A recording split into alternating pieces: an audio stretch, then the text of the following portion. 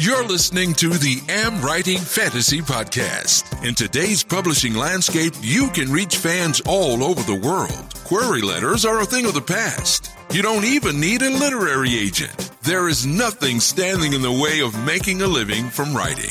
Join two best-selling authors who have self-published more than 20 books between them. Now, on to the show with your hosts, Autumn Burt and Jasper Schmidt.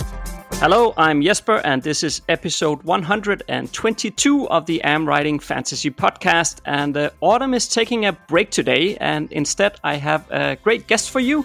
So I'm gonna talk to Alex Newton from K-lytics today, and welcome to the AmWritingFantasy podcast, Alex. Hello, and thanks a lot for having me.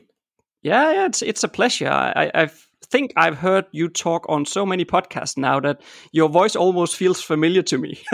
Oh wow, I didn't realize it would be that many, but the occasional conference or webinar does happen. Indeed. Does happen. Yeah, and also the nice videos you send out with K-lytics, the summarization videos. I've listened to you there many times as well. That's the funny part, right? It's like the listeners who listens to podcasts. They're also used to my and Autumn's voice. So right. It's Yeah, but, I can imagine because, as you say, what I do usually comes with video and voiceover to explain the things because numbers can be a very dry matter. So I'll try to make it palatable, and the best way I found was with the videos and with the voice accompanying the graphs and the dry stuff. Yeah, and that works really well. We'll get into K-lytics just in a minute, but maybe just before we get that far, maybe you could share a bit about yourself. I believe you are on my side of the Atlantic for a change. I normally always record with somebody in the US, but you're in Switzerland, is that right? I'm based in Switzerland now. I'm a native German. I grew up in Germany. I had my professional life there as a management consultant, although there I basically worked all over the globe. And some 10 years ago, when my little daughter was born and, I had the typical corporate executive type of life, 24 hours, 7 days a week, connectivity and living out of the suitcase, I thought, hey, something should change. And that was right in that, what was it called? Like the Kindle gold rush, you could almost say. So it was almost by coincidence I got into, hey, what's Amazon doing? And then 6 years ago, I officially launched K-lytics, which, by the way, is simply Kindle and analytics, but I didn't want to get into a trademark dispute on day one, so I dropped the indle from the Kindle, and here we are with K-lytics. So right now, we've moved to Switzerland some 1.5 years back, and never looked back. So right now, I'm very much running K-lytics amongst a couple of other things, and enjoy my time here in this very nice little country that stands as a stronghold in so many aspects here right in the middle of Europe. Yeah, that's true, yeah. So you lived in Germany before then? Yes. I grew up in the southwest of Germany and lived in Munich for many years and then near the Stuttgart area, so in the southern area of Germany. Ah, okay, yeah. I like watching the Bayern Munich games on television. Except last night, right? So congratulations to Paris. Yeah, I guess so. But you did touch a bit on it slightly there, but maybe you can explain, a bit more to those who have no idea what K-lytics is. Maybe you can put a bit more, let's say, the baseline information into what is it? In very simple terms, we try to provide market research information to authors and publishers to help them make better publishing decisions. Now, that sounds very abstract, but if you're an author, if you are, say, in the fantasy world, and you decide about your next book project, or you're writing already you're right in the middle of a book project, and if you feel a little bit, there's a market out there, perhaps, readers and potential buyers. So if you're not just writing for therapeutic reasons, or you have nothing else to do, but because you also want to make a living with your writing, you will have to face up to the fact that you run a business, right? And any business that gets into a new product or service usually would do some kind of market research. And if it's only like talking to a couple of existing customers, or in your case, existing readers, hey, what do you like? Did this resonate with you? Now, we do this on a grander scale by basically looking at hundreds of thousands of books and their sales ranks on Amazon. And by aggregating the data from those books over time, or by certain genres, or by certain categories, we can basically deduct what is trending, what is going up, what is going down, what is selling, but what is already crowded, what is selling and perhaps not overly crowded. So we very much come into the game when people make decisions about their publishing projects. And later on, as you know, things become very tactical.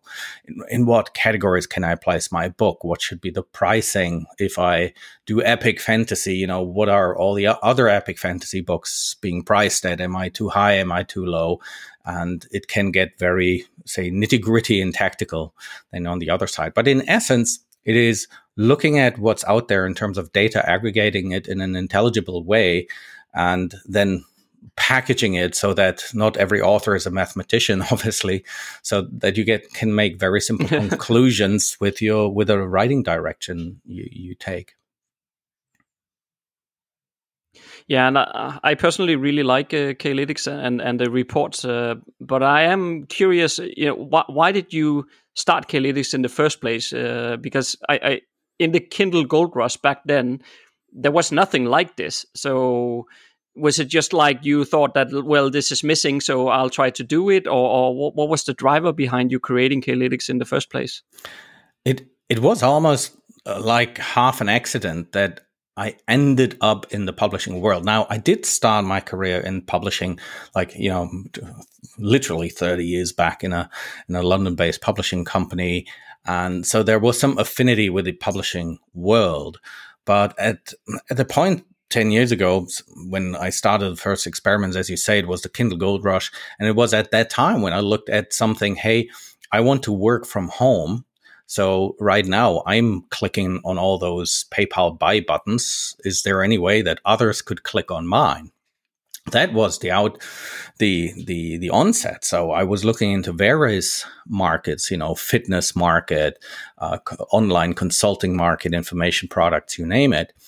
And almost by coincidence, I came across one of those famous, or I think by now more infamous, get rich with Kindle type of courses for the $19, these types of things. And at first I was, I was more thinking about publishing rather than writing, but having been a corporate management consultant for 25 years and having been in boardrooms 25 years, you become very conservative, meaning, I don't believe that. So you really try to look at the facts and base decisions on facts. So I started looking at Amazon sales ranks. I started to talk to people.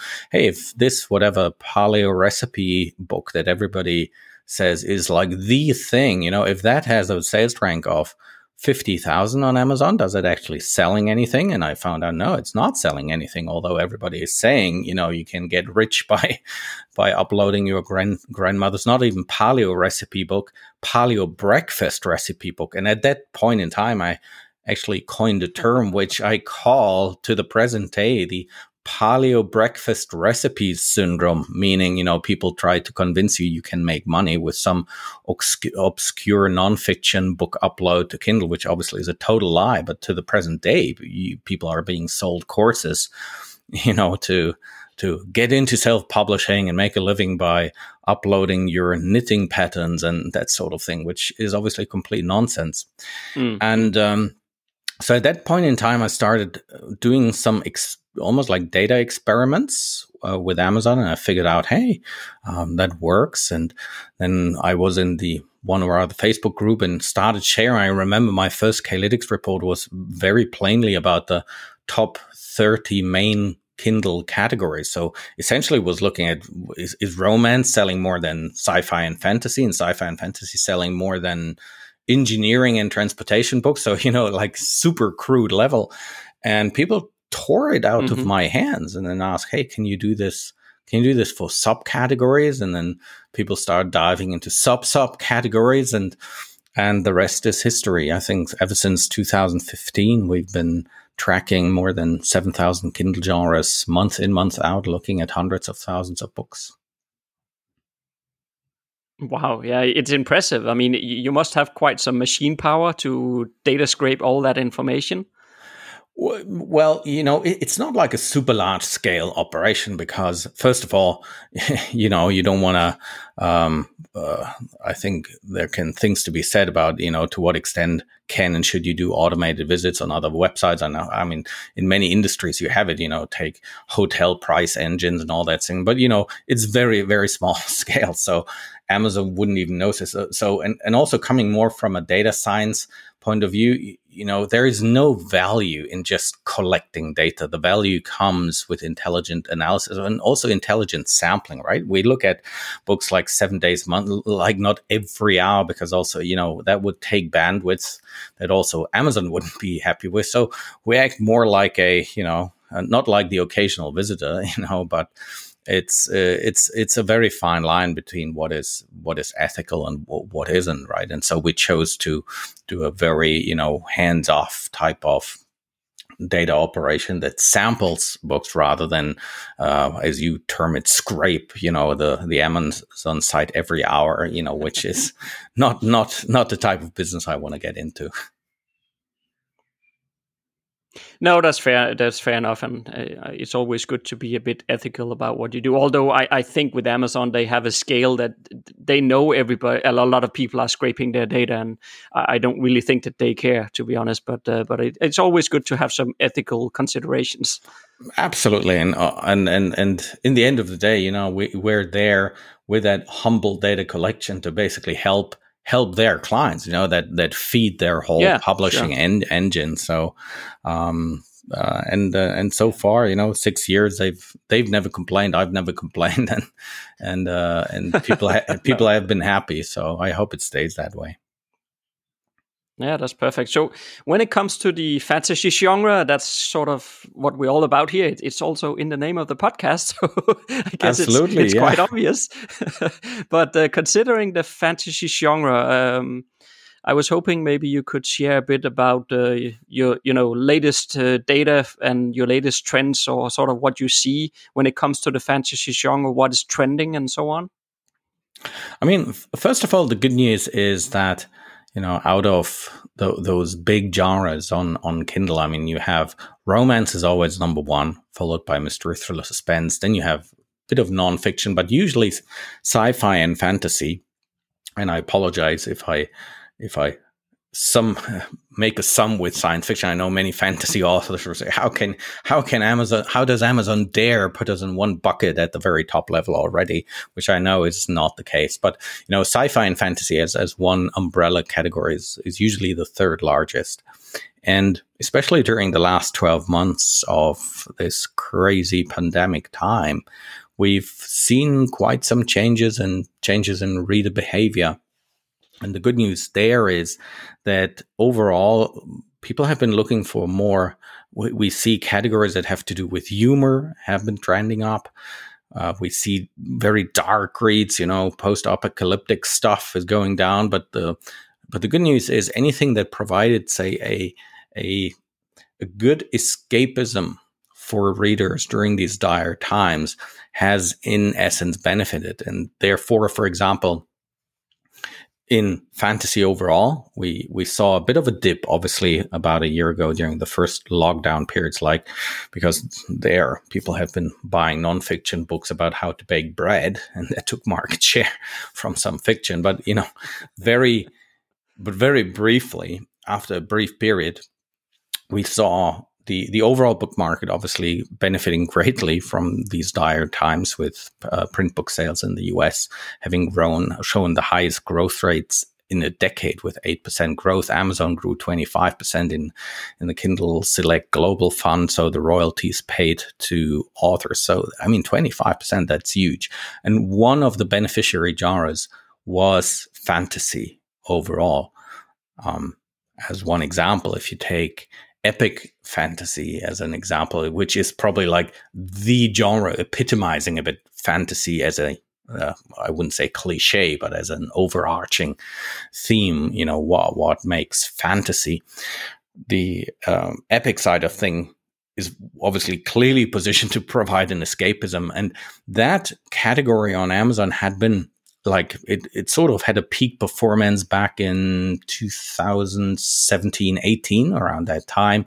And with all its fluctuations, it has then had a bit of a downward trend all the way into the start of 2020. And then after that brief dip during the first lockdown, it really shot up back again. And you see that these types of fantasy markets clearly benefited. And we can go into more if you want, but on a high level, you see that epic fantasy, a very big market, but also very high selling. So there you could say it's a very grown, very established mainstream market in the Kindle world. And then obviously you have these hundreds of, well, not hundreds, but 10, 20 like big subgenres, from Sword to Sorcery, action and adventure, game adaptations. And they tend to do pretty well on the Kindle platform. So especially over the last year, all the teen young adult driven type of fantasy, we saw a lot of trends happening there. And if you want, we can, I can dig into the data here as we speak and look into some of those.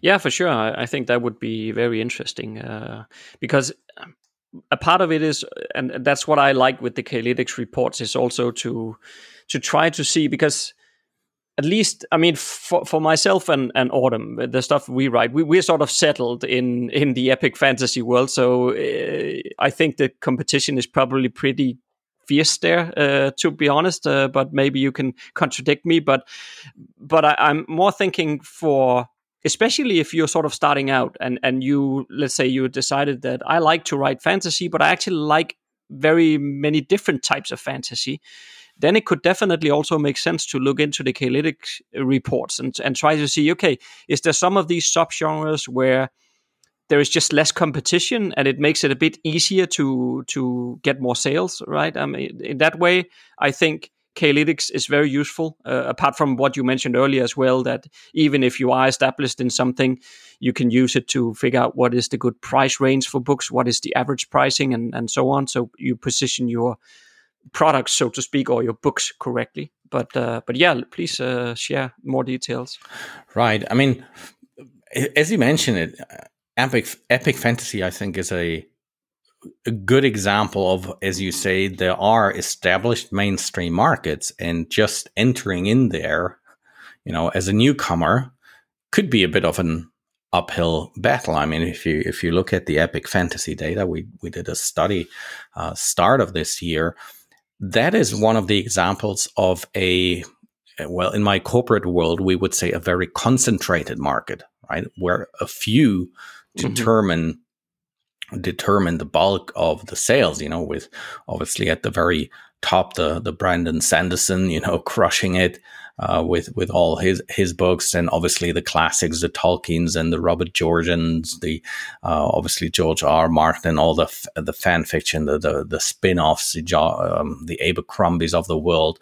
And then already, even with some of the, big names, what was it, like Robin Hobb, and, there's a whole number of names where immediately you see the books of their sales rank, it's a tough market. Now, the good news for epic fantasy, well, good or bad news depends on the eye of the beholder, is there, while you have like publishing companies that really dominate, like Tor Books, right? That sign on like everybody, or Orbit or DAW. There's a couple of big outfits out there, but then you do have an increasing share of indie publishers, the typical, author that wants to make use of the self-publishing world and all the opportunities that come with it. And there we do see a bit of a balance between traditionally published or these specialized epic fantasy publishing houses and a couple of, really good self-publishers that found their way into the game. Now, but if you don't want to get head on with the Brandon Sandersons and Tolkiens of the world, right, you will pose exactly the question. You will pose exactly the question you pose. Are there opportunities out there in the overall fantasy world where it's perhaps a bit less competitive, less crowded, less established also? And I would clearly say yes. Especially if you'd be able to also address some of the teen young adult readership, which is not necessarily teen young adult people, because obviously there's research that suggests that the bulk of the teen young adult fantasy books are actually not read necessarily by teens or young adults, but also adults. So there you have opportunities. Take the huge market of urban fantasy. By now it's also no longer a niche market, but that created a whole self-publishing sub-empire where it's really then about, well, what type of urban fantasy do I do? Is it, the leather-clad chick that's running around with swords slaying vampires at night and working at Starbucks by day? Or am I going more into the Jim Butcher type of world? And there the data can give you hints. So, for example, we saw almost like a 5-year decline after the big Hunger Games hype was over, right? And with the pandemic, we saw with many of the teens being sitting there at home, and after the homeschooling, having to do something, there's perhaps only so much Netflix you can watch, or only so many mobile devices available, that they had to read books again. I don't know. But we saw a huge increase again in some teen young adult fantasy segments. For example, these a bit dystopian type of royalty novels. Kira Kass, I think it was, primarily a driver. Obviously, there was also the Hunger Games sequel, but those were predominantly self-published authors who really took the whole segment up again. And if I just look at the data of over a year, paranormal fantasy has found a bit of a return. Also after years of having done well, but paranormal, for example, the whole paranormal romance, paranormal fantasy, that has peaked, say 2013, 14. Ever since then, these waves are, by the way, very long term. When I talk about writing to market or looking at this data, this is not about monthly fluctuations. That's about catching the wave that carries you and your projects over, obviously, a period of years rather than months. So by and large, teen young adult, whether it's fantasy, fairy tales, especially in the teen young adult world, if you are a bit flexible to also put a touch of romance into it, it's selling extremely well. Fae romance, paranormal romance, vampire romance. Now, for many fantasy writers, they will go like, oh, that's like romance. I say, okay, okay, yes, I read you. But for that reader who's looking for an escape, those vampires and that stuff, or the whole thing happening in a complete fantasy world, and there's world building going into it, perhaps not as elaborate with maps and stuff as you have in a Tolkien type of trilogy, 750 pages, God knows what. But to those who are in those genres, they make a good living with it, partly, and they're not obsessed with academic definition of what constitutes fantasy and what doesn't, but basically looking at what do readers want, and then almost from a menu. Okay, best example I'd say currently is, we're about, I don't know what your age is. Yeah, yes, well, we're sort of the same generation, so we know movies like the Witches of Eastwick, right? Witches of Eastwick, or then later in the late 90s, there was that other one with I think Nicole Kidman, right?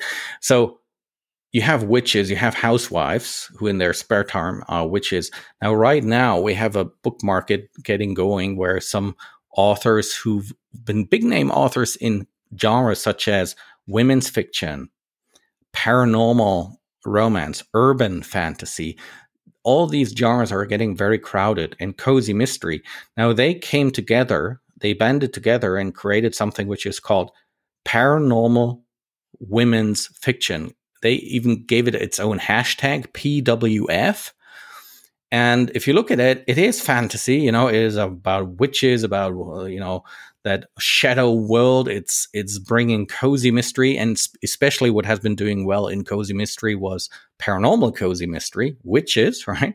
They bring women's fiction into it because they target very specific. The authors themselves are usually like 45 and older.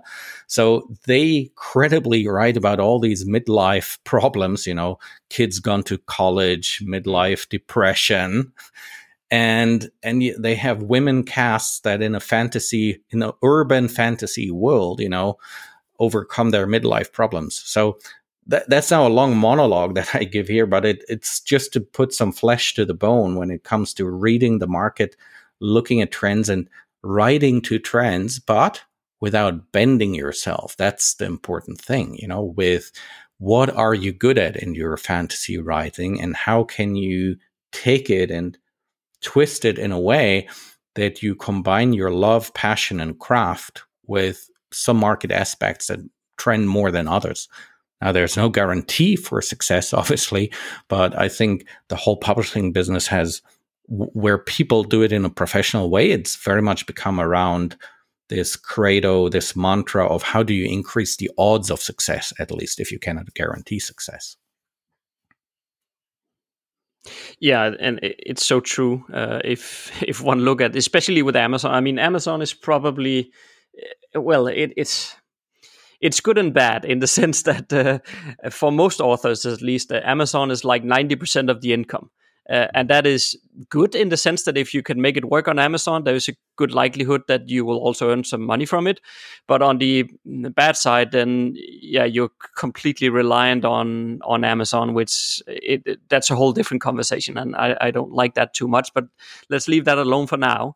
But I think what this is really about to me is trying to find, not compromising with what you want to write. I mean, because I don't think it works if you start looking at a K-lytics report and say, oh, I can see that this subgenre is working really well and it's trending, so I'm going to write some books in that subgenre. But I don't like those kind of books. I don't read those kind of books and I don't really care about it. But I'm just going to write it because apparently that's what the readers want. I don't think that works, because it will also come across in the story that you don't really like it. And if you don't read it yourself as well, you probably don't even understand the tropes of it.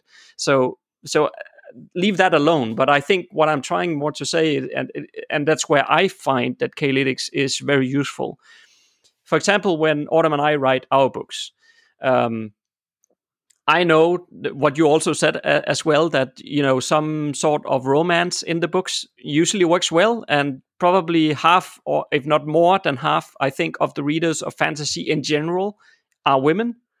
So if you don't put any whatsoever, if everything is just sword fighting and dragons and whatnot, well, that can still be a great story. But if you don't put any romance in there, which the data in K-lytics also tells you is something that people like to read, you are missing out some stuff where you could gain maybe a lot more readers because you have some romance. So Autumn and I always put some romance subplots into our epic fantasy stories. There's always some romance going on in those stories.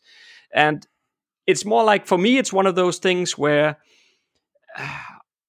I'm okay with it. I don't love the romance subplots as such. It's not my thing, so to speak, but I don't mind either. So the question is more like, why wouldn't we put it in? I mean, Autumn likes it, so she's naturally bent towards that, and she does those things really well. That's, of course, a benefit I can enjoy, that the fact that I write books together with her, so she can put her touch on those things. So that's great for me. But my point is just to say that you can look at something like K-lytics reports and you can pick out some pieces where you feel like these are okay for me. I don't mind them. I understand them enough that I feel like I can write at least a subplot concerning it and then put that into the books. And hopefully you will see somewhat more success rather than going down your tunnel vision way of I only write this because this is the only thing I like, and everybody that doesn't like that, well, bad luck for them. And okay, fair enough if that's what you want to do. But if you want to earn some money for it as well, maybe you need to think a bit about what readers actually are looking for. Right. And I think you couldn't have put it into a better way. And you mentioned a couple of elements there that may be worth reiterating on. I mean, the one is the love and passion for what you do. Like you say, if you don't love it yourself, if you don't love Amish romance and, could imagine writing it for the next 5 years, then don't, no matter how high it's trending, right? And the other elements that you mentioned would be, for me, also craft skill. I think there are certain genres, to write good sex scenes that are steamy but not pornographic, that is a craft skill, Not every writer is able to do so, and to do so I wouldn't know where to begin. Well, you tell me. Yeah.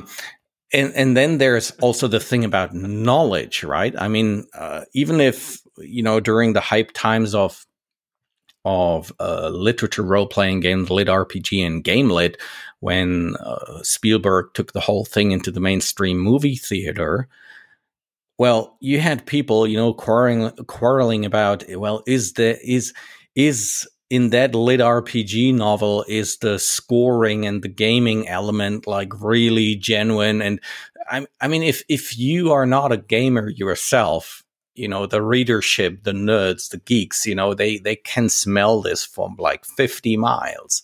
So don't get into it. So there's this, I always say there's this passion factor, the craft skill factor, and the knowledge factor.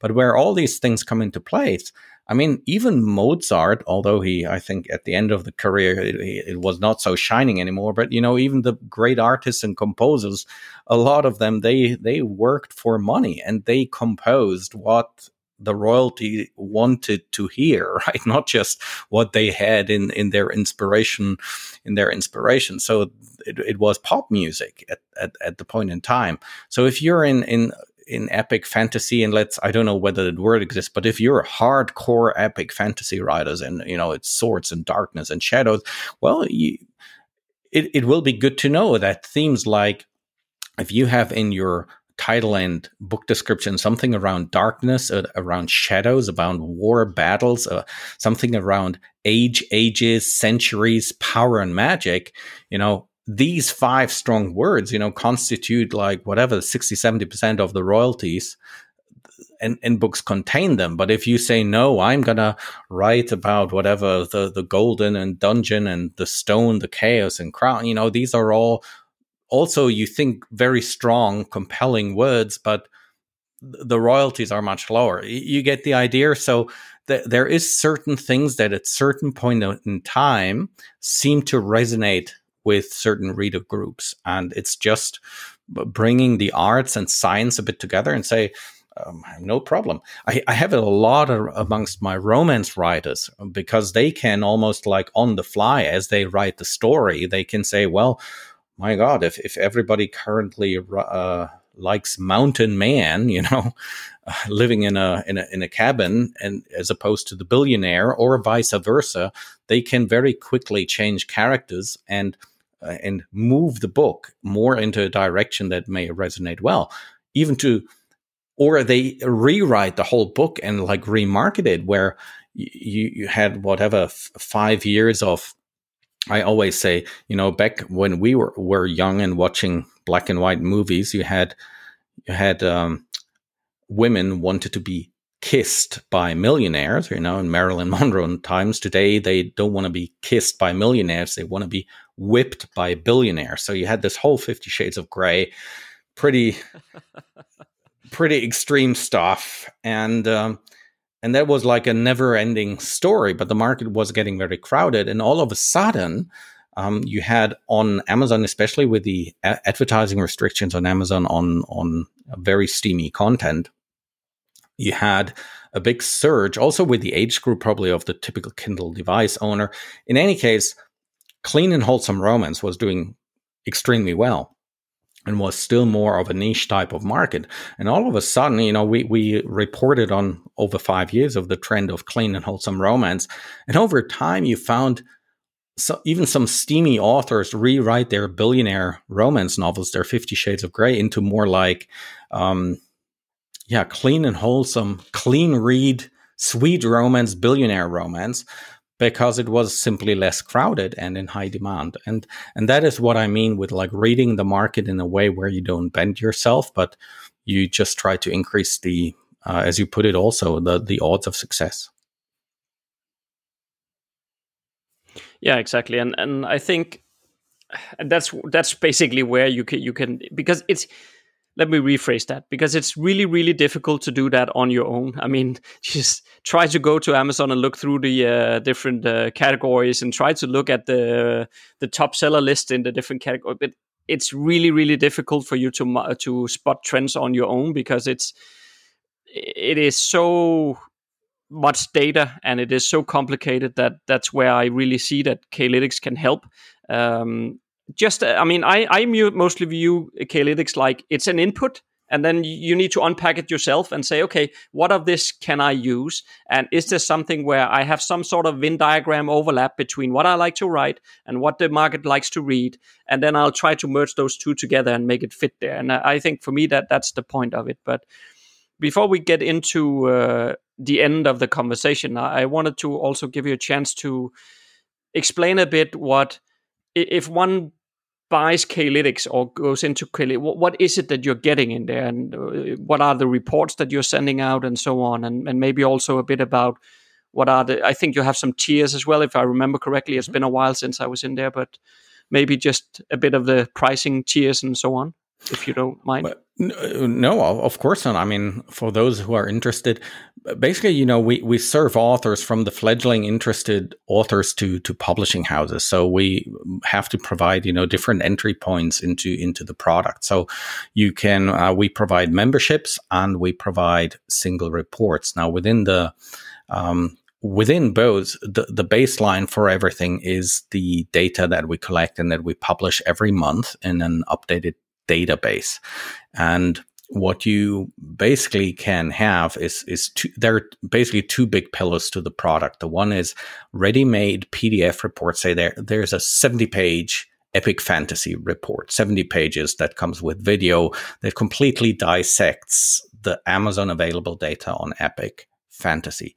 So if you're only interested in like that one genre, you can simply go to the K-lytics shop at k-lytics.com/shop.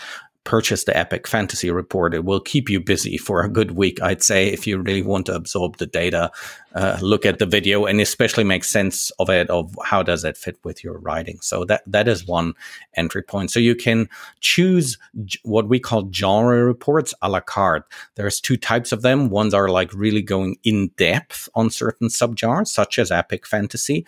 There are others. We have a more general sci-fi and fantasy report that are not as deep in the analysis, but they are much broader, because they would comparatively look, well, there's more than 100 sci-fi and fantasy categories, and they would do exactly like we discussed before. Well, what is trending higher? Is it urban fantasy or is it paranormal? Is it?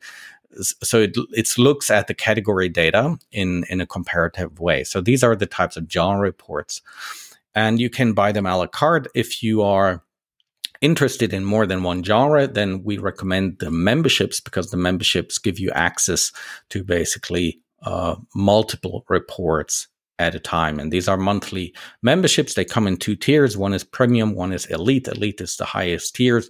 And the difference between the two tiers is also actually very simple. The highest tier gives you unrestricted access to everything. And one thing is all the reports. The other thing is that database. Now, also premium gives you the database, but the depth of the data you see, premium basically would give you data every month for about 420 down to subcategory level. But if you want to get into also this really granular and detailed, in which 10 categories shall I put my book sort of thing, then the elite level comes handy, because there we track 7,000 categories, from the gardening and horticulture to the lowest level fantasy category that exists. Mm-hmm. So especially if you want to also look a bit what's happening across genre, because some authors are very open-minded. They write, say, urban fantasy, but they really, because they know the genres are more and more blending, they want to know what is going on in romance, what is going on in mystery, so that they keep a bit ahead of, there's a certain thing emerging. Could that come over into, like the paranormal women's fiction example I gave earlier, that is sort of the amalgamation of like 4 genre trends meeting in a certain sweet spot and meeting at a certain target reader group. And that is what we do. So there's entry points from a la carte to memberships. Obviously, we promote the memberships also price-wise, because that is what keeps us afloat and gives us the continuity to provide this research, which we've now been doing for 6 years, and hopefully many more years to come. Oh yeah, for sure, and I definitely like to support what you're doing, because I do think it's very, very helpful, and it is stuff that authors cannot do on their own. And I definitely also support the fact that membership levels is what keeps the business going. So we know this ourselves with Patreon, for example. It's also sort of a membership site for this podcast. So it's the same thing. But at least I would say to the listeners here as well, that if you don't know if is this data thing sort of me, I would definitely recommend just start out maybe buying one of the genre reports for fantasy. I did that as well several years ago now, but I did this as well, and it's not expensive at all. I can't remember now, Alex, but I think it was like $20 maybe. It's $37 a report, right? And you get probably more than 70 pages of analysis, all aggregated in an understandable way. So it's as you said, as a writer, you should, of course, we know, especially as an indie writer, you have so many other business aspects to run as well. The marketing, the ads, the newsletters. There is already enough business stuff going on. To then say on top of it you want to become a market research expert may not be your core competence. So we crunch the data on hundreds of thousands of books so that you don't have to. That is the very simple essence of it. Indeed, yes. So I will put a link to K-lytics in the show notes, so that if any of you listeners are interested to check it out a bit more, then follow that link. And on the K-lytics website, there's a lot more information as well. Hopefully we touched upon most of it, but there is explanations about what it is and what you're getting inside the report and all that stuff. So I urge you to at least go check that one out. Thank you. And thank you so much for coming, Alex, and speak to us here and share a bit about all this data crunching stuff. It was a pleasure. And hey, also all the best with your podcast. I think it's great that we see also so many people in the publishing world, in the self-publishing world for that matter, to collaborate, and have these forums where people can exchange thought. And last but not least, I'd say, of course, there's traditionally published works. There's hybrid publishers, who have, in some areas, they have their rights back. They want to go half indie. They are half traditional. And we have the, like hardcore self-publishers. And from what I've seen is, especially in that hybrid and self-publishing part of the journey, I've seen people be so fast in picking up trends in collaborating together that they, in some areas, they reap up whole parts of the market before the traditional publishers even know it exists as a market. So, and I think it's also thanks to these podcasts and forums like yours, where these thoughts are exchanged and transported to the community that make that happen. Oh yeah, I agree. But okay, thank you so much for coming here, Alex. And next Monday, I will have Autumn back here, and we are gonna do one of our monthly fun episodes where we are going to discuss the top 10 worst and scariest fantasy worlds. If you like what you just heard, there's a few things you can do to support the AmWritingFantasy podcast. Please tell a fellow author about the show and visit us at Apple Podcast and leave a rating and review. You can also join Autumn and Jasper on patreon.com/AmWritingFantasy. For as little as $1 a month, you'll get awesome rewards and keep the AmWriting Fantasy podcast going. Stay safe out there and see you next Monday.